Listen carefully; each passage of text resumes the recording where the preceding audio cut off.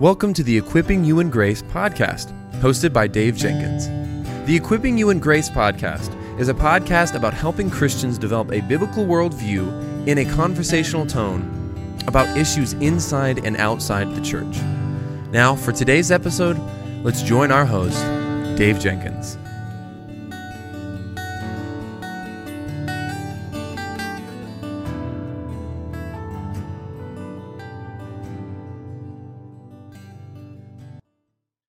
All right, everybody, welcome back to the Equipping You in Grace podcast. My name is Dave, and I'm the host for this show. And with me today, I have my friend Bob. Bob, welcome back, I should say, to the Equipping You in Grace podcast, brother. Well, glad to be back. Quite a long time. Can you catch us up on what's been happening in your life, marriage, ministry, and any ministry projects that you've been working on? I know you said that before we recorded, you have a few book projects and those things too. Right, yes. Well, I'm professor of systematic and historical theology here at Union School of Theology in the UK. Yes, and I've been part of my duties here. I've written a book just being released next month on the Holy Spirit, and one or two other books as well along the way. And we're moving back to the USA later this year, and I have a number of other contracts which are already signed for further work. And wonderful. So, mixed with some preaching and continued supervision of PhD students, some teaching I expect so far. So I won't be idle. Yeah, for sure. We look forward to those future book projects and hearing how the Lord uses them, for sure. Well, can you tell us a bit about this new book, The Holy Spirit, on the Holy Spirit, why you wrote it, and how you hope it'll be received, please? Well, why I wrote it, I was asked to do so by the publisher who approached me for that, and for a trilogy on the Trinitarian persons, of which this will be the first. In fact, it was that followed the agreement to write this particular book. It's really a book which tries to develop a holistic view of the Spirit.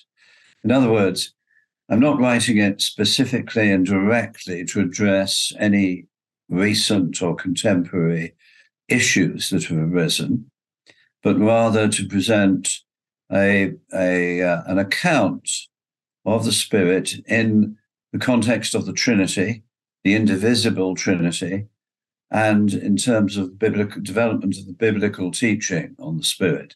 So we get into a lot of historical material, and I'll probably explain that as we go along. There is an appendix where I address questions relating to the global Pentecostal movement. Numbers of that are currently estimated at about 1 billion worldwide, which includes, of course, the traditional Pentecostal churches, and also charismatic renewal movement within mainstream denominations, plus, of course, the more recent house church movements.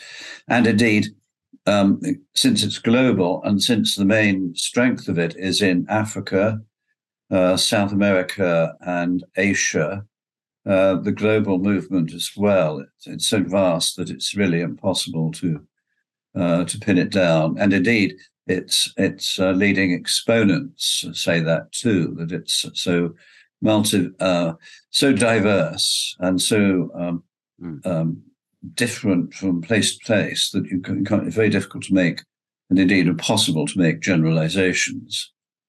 Yeah, that's good. If you're watching the video here, I am putting up the book, which Bob hasn't seen yet. He hadn't seen it until I showed it to him before we recorded. So we hope that you get a copy from P&R here soon.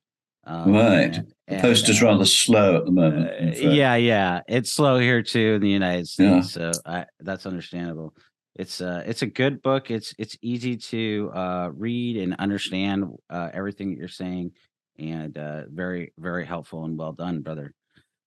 You were just mentioning, the Holy Spirit and church history. How important is it that we have a good understanding of the Holy Spirit from church history?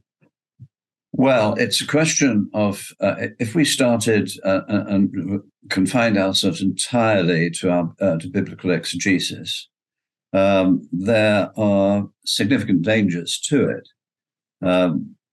The past writings of leading theologians in the church, and the decisions reached by the ecumenical councils in the 4th century and onwards, are crucial guides because they themselves are the distillation of the best biblical exegesis that the church produced. And it's always wise, I think, in anything we do, not to operate as a kind of loose cannon or lone wolf. We are called each one to submit to one another in the fear of Christ. And my position has always been that to write in a Christian manner is to write within the parameters which are set down by the historic church. Not that that's the prime authority, that's scripture. But we would deviate from that only if there was really overwhelming reason to do so. And so consequently, what it will do is to keep us within appropriate bounds.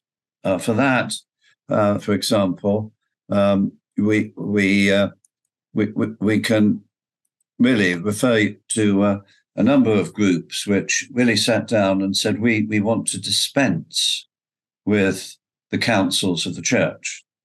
We're going to simply study the Bible ourselves. And there's one notable group in the 19th century did that, and they produced a journal entitled Studies in the Scriptures. We now know them as the Jehovah's Witnesses. In the 16th century, there were the Socinians, who were influenced by Faustus Socinus in the late 16th and through the 17th centuries. They had a rock-solid doctrine of Scripture. They believed it was the word of God. They believed it should be taken literally. And they went on to deny every doctrine in the Christian faith. Wow. So really, yes, that is the reason. And the one thing which I think stands out preeminently in the writings of people like Basil the Great, Gregory of Nazianzus, Augustine, and Aquinas in the West, is the indivisibility of the Trinity, the inseparability of the works of the Trinity. So that the Holy Spirit does not go off on his own to do his own thing, autonomously or independently from the Father and the Son. All three work together in all the works of God, in creation, in providence, and in grace. And that, I think, is a preventative against an obsession with and an undue attention to the Spirit, or indeed to any of the other Trinitarian persons. We need to view it in context. Yeah, I think that's really, really helpful because, you just helpfully explained why we not only need Scripture but also why we need church history. So because God gave us teachers, he says in Ephesians 4:15, pastors and teachers, and they're supposed to rightly interpret the word, so that we can learn how to do that. And so, we need the teachers not only from today but from the past. And you just really, I think, helpfully explained that. How does a good understanding of the Holy Spirit from church history help us avoid error on the person and the work of the Holy Spirit? Well, I think that's something I've already hinted at all the way through.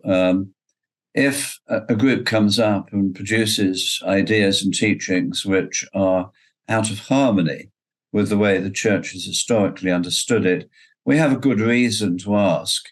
Maybe in some cases it might be that there's been an undue preoccupation in certain directions in the past, but maybe, and in many cases it will be, that this new grouping itself has gone off at a tangent and has. So, for example, I'm not talking here about grassroots Pentecostalism or charismatic, but some of its leading exponents argue that, in fact, the climax of the history of redemption is not so much the death and resurrection of Christ as the Spirit coming at Pentecost, transforming the church and the world.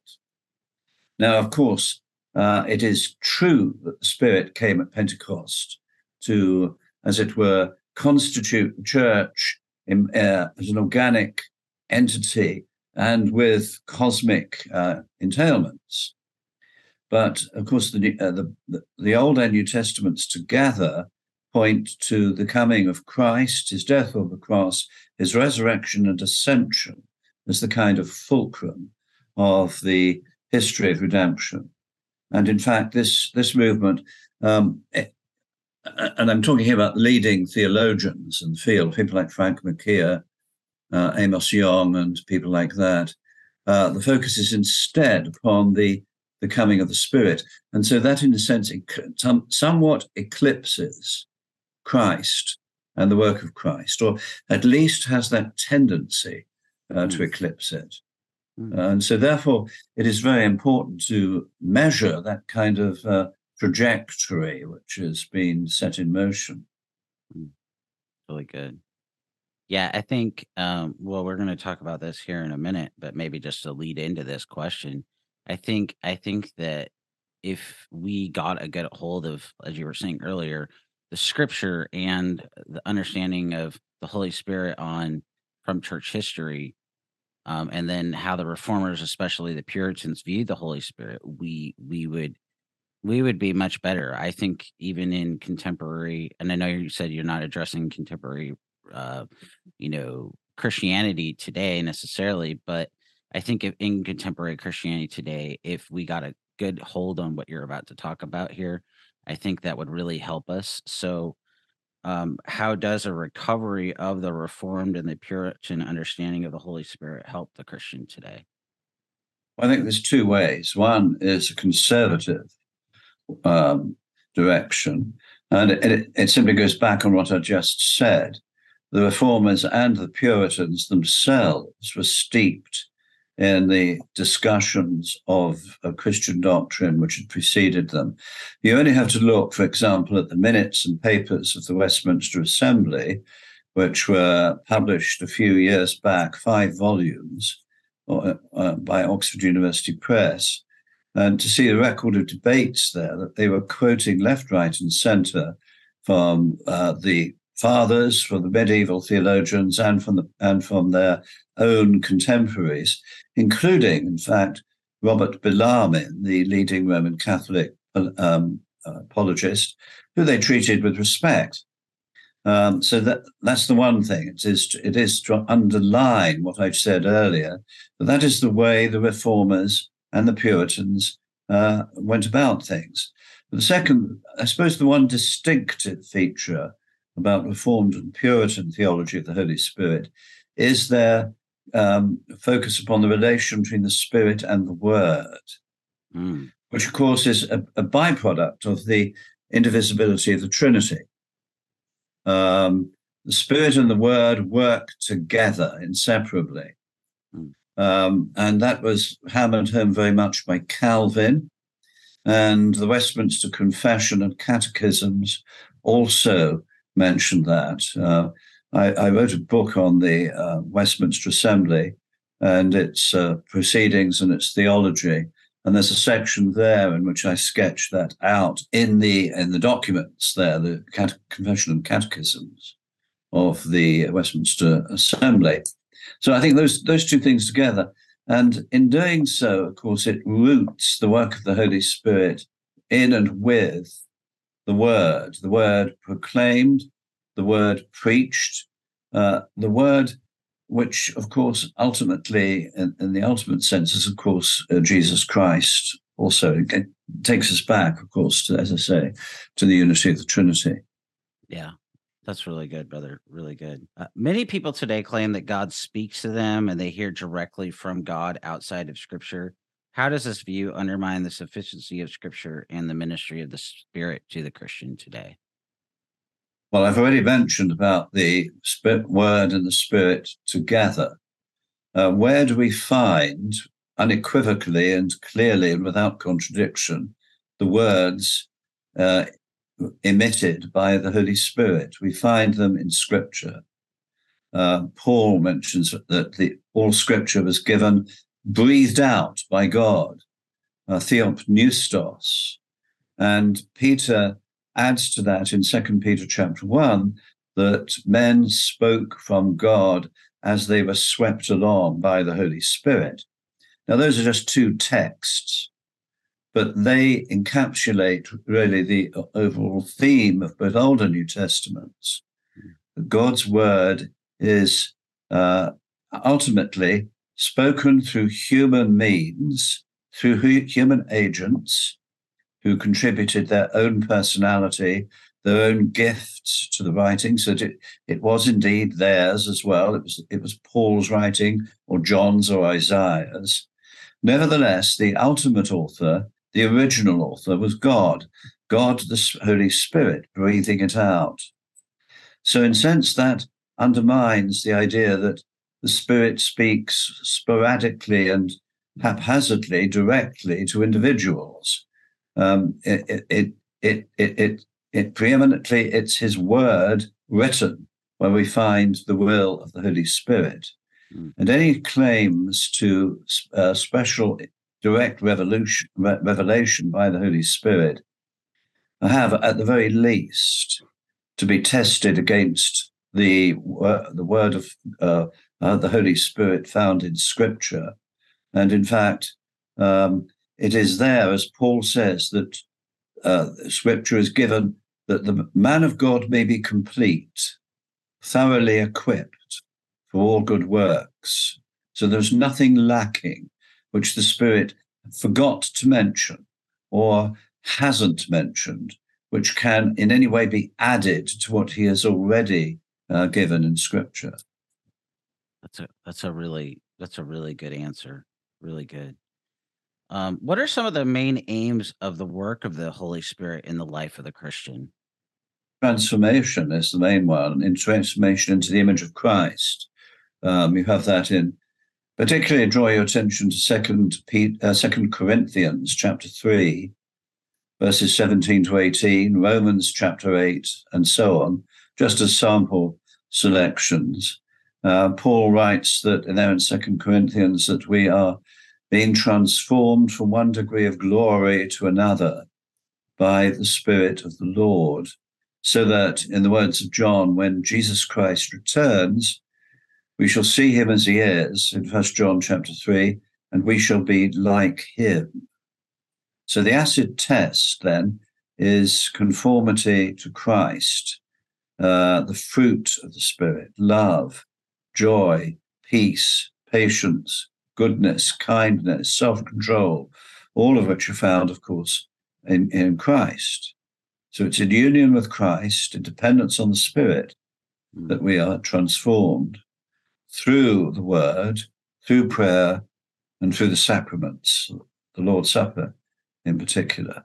Really great answer. Yeah. So I often post Bible quotes on, social media, and I get back from people that they say, no Holy Spirit, no Christian. And this is often what you hear from people that are in the New Apostolic Reformation. One of their critiques of somebody like you and me would be that we don't have the Spirit because we're so well educated in those types of things, and so on and so forth, which is utterly ridiculous. But this is why I'm asking this question, because so people can understand. I know you've come at this probably a couple different ways already, but how does the Holy Spirit use the means of grace, personally, Bible reading and so on and so forth, and corporately in the life of the Christian?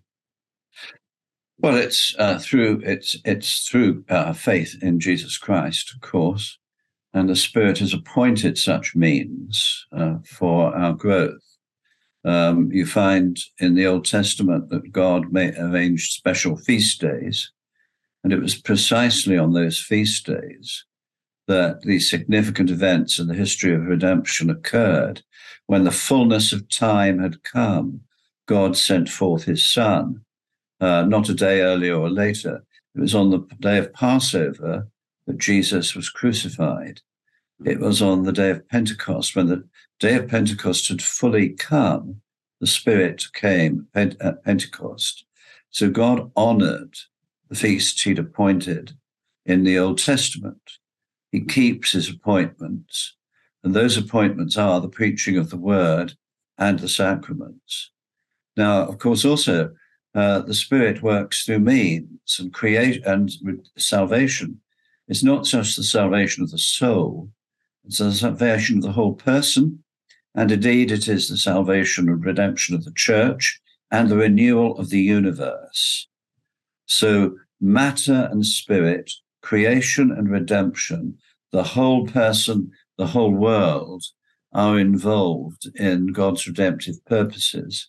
And therefore to set relation with the Holy Spirit over against the use of the means God has appointed is in fact quite contrary. It in fact owes more to a dualism between spirit and matter, mind and spirit, which is not only alien to the Bible, it comes from pagan thought. So I would say, just from the little you've explained of that movement, it sounds to me that it's influenced by a pagan dualist way of thinking. Yeah. They want, I mean, first off, we would say that the Christian has the Spirit. Any Christian who doesn't have the Spirit is being dwelt by the Spirit, and that happens at the moment of conversion. But it's impossible. It's impossible if you don't have the Holy Spirit. We can say you're not a Christian, because you're not you haven't been justified, and so this is kind of a way to insult those who take Jesus' words seriously, to love the Lord our God with all of our heart and with all of our mind and with all of our strength. It's a way of talking down to us and belittling the argument, and it's just a ad hom. I think it's an ad hominem argumentation. Yeah, and First John was written precisely for a group to encourage the church in the face of a group which had very similar elitist but unbiblical ideas. That seems to counter that kind of thinking very well. Yeah. Yes, I mean, Paul says, no one can say and confess Jesus as Lord except through the work of the Holy Spirit. How does a good understanding of the Holy Spirit affect the ministry of the church? Well, because that's really how the Church of Jesus Christ is not only established, but is maintained. It's through the life which the Holy Spirit imparts. Pentecost is a great example of that, and we're dependent on the Spirit all the time. So what that should encourage is that kind of sense of dependence upon God, which issues forth in prayer and should pervade the whole life of the church. Yeah, it's really good. Will you discuss Pentecostalism and the charismatic renewal movement in the appendix? Why did you cover those two in the appendix? Because I didn't want a book to be governed by questions which are in current debate and but present a theology of the Holy Spirit, which then gives one the parameters and the framework within which to evaluate not merely a movement such as that, but anything else which crops up as well. Yeah. That's really good. Really good. Because so much in the last, from particularly the Reformed side of the fence, has been governed by a disagreement, say, with Pentecostalism and charismatic theology. It's a kind of, so those things can kind of lead to an obsession, which in turn can distort one's own thinking. Once you get into a conflict, it has a polarizing effect. And in wanting to guard against particular extremes, people go to the other extreme. And that makes the problem, if anything, even worse. So the thing is to develop a holistic, an overall view rooted in history, grounded in scripture, and so on. Then you can evaluate fairly new movements which occur. Yeah. I like that, because you got to understand what it is first before you can, evaluate those things in light of scripture. So that's really good.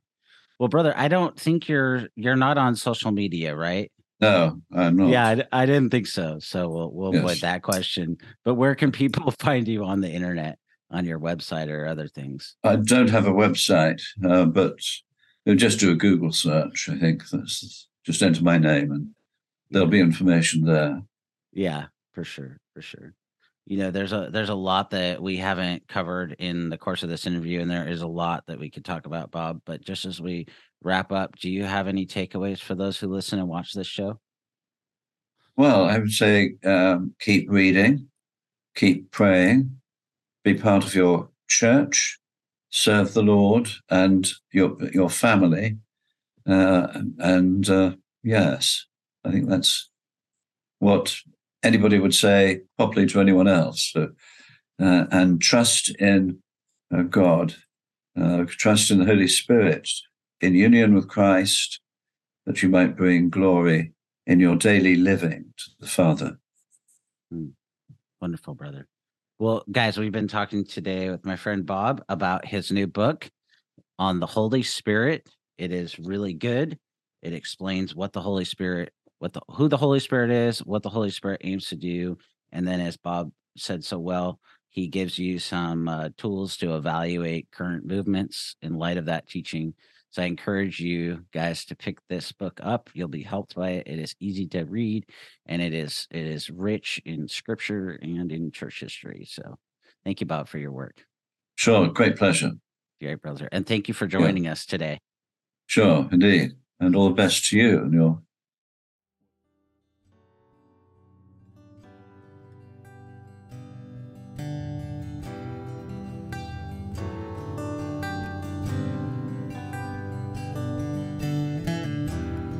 Thank you for listening to the Equipping You in Grace podcast.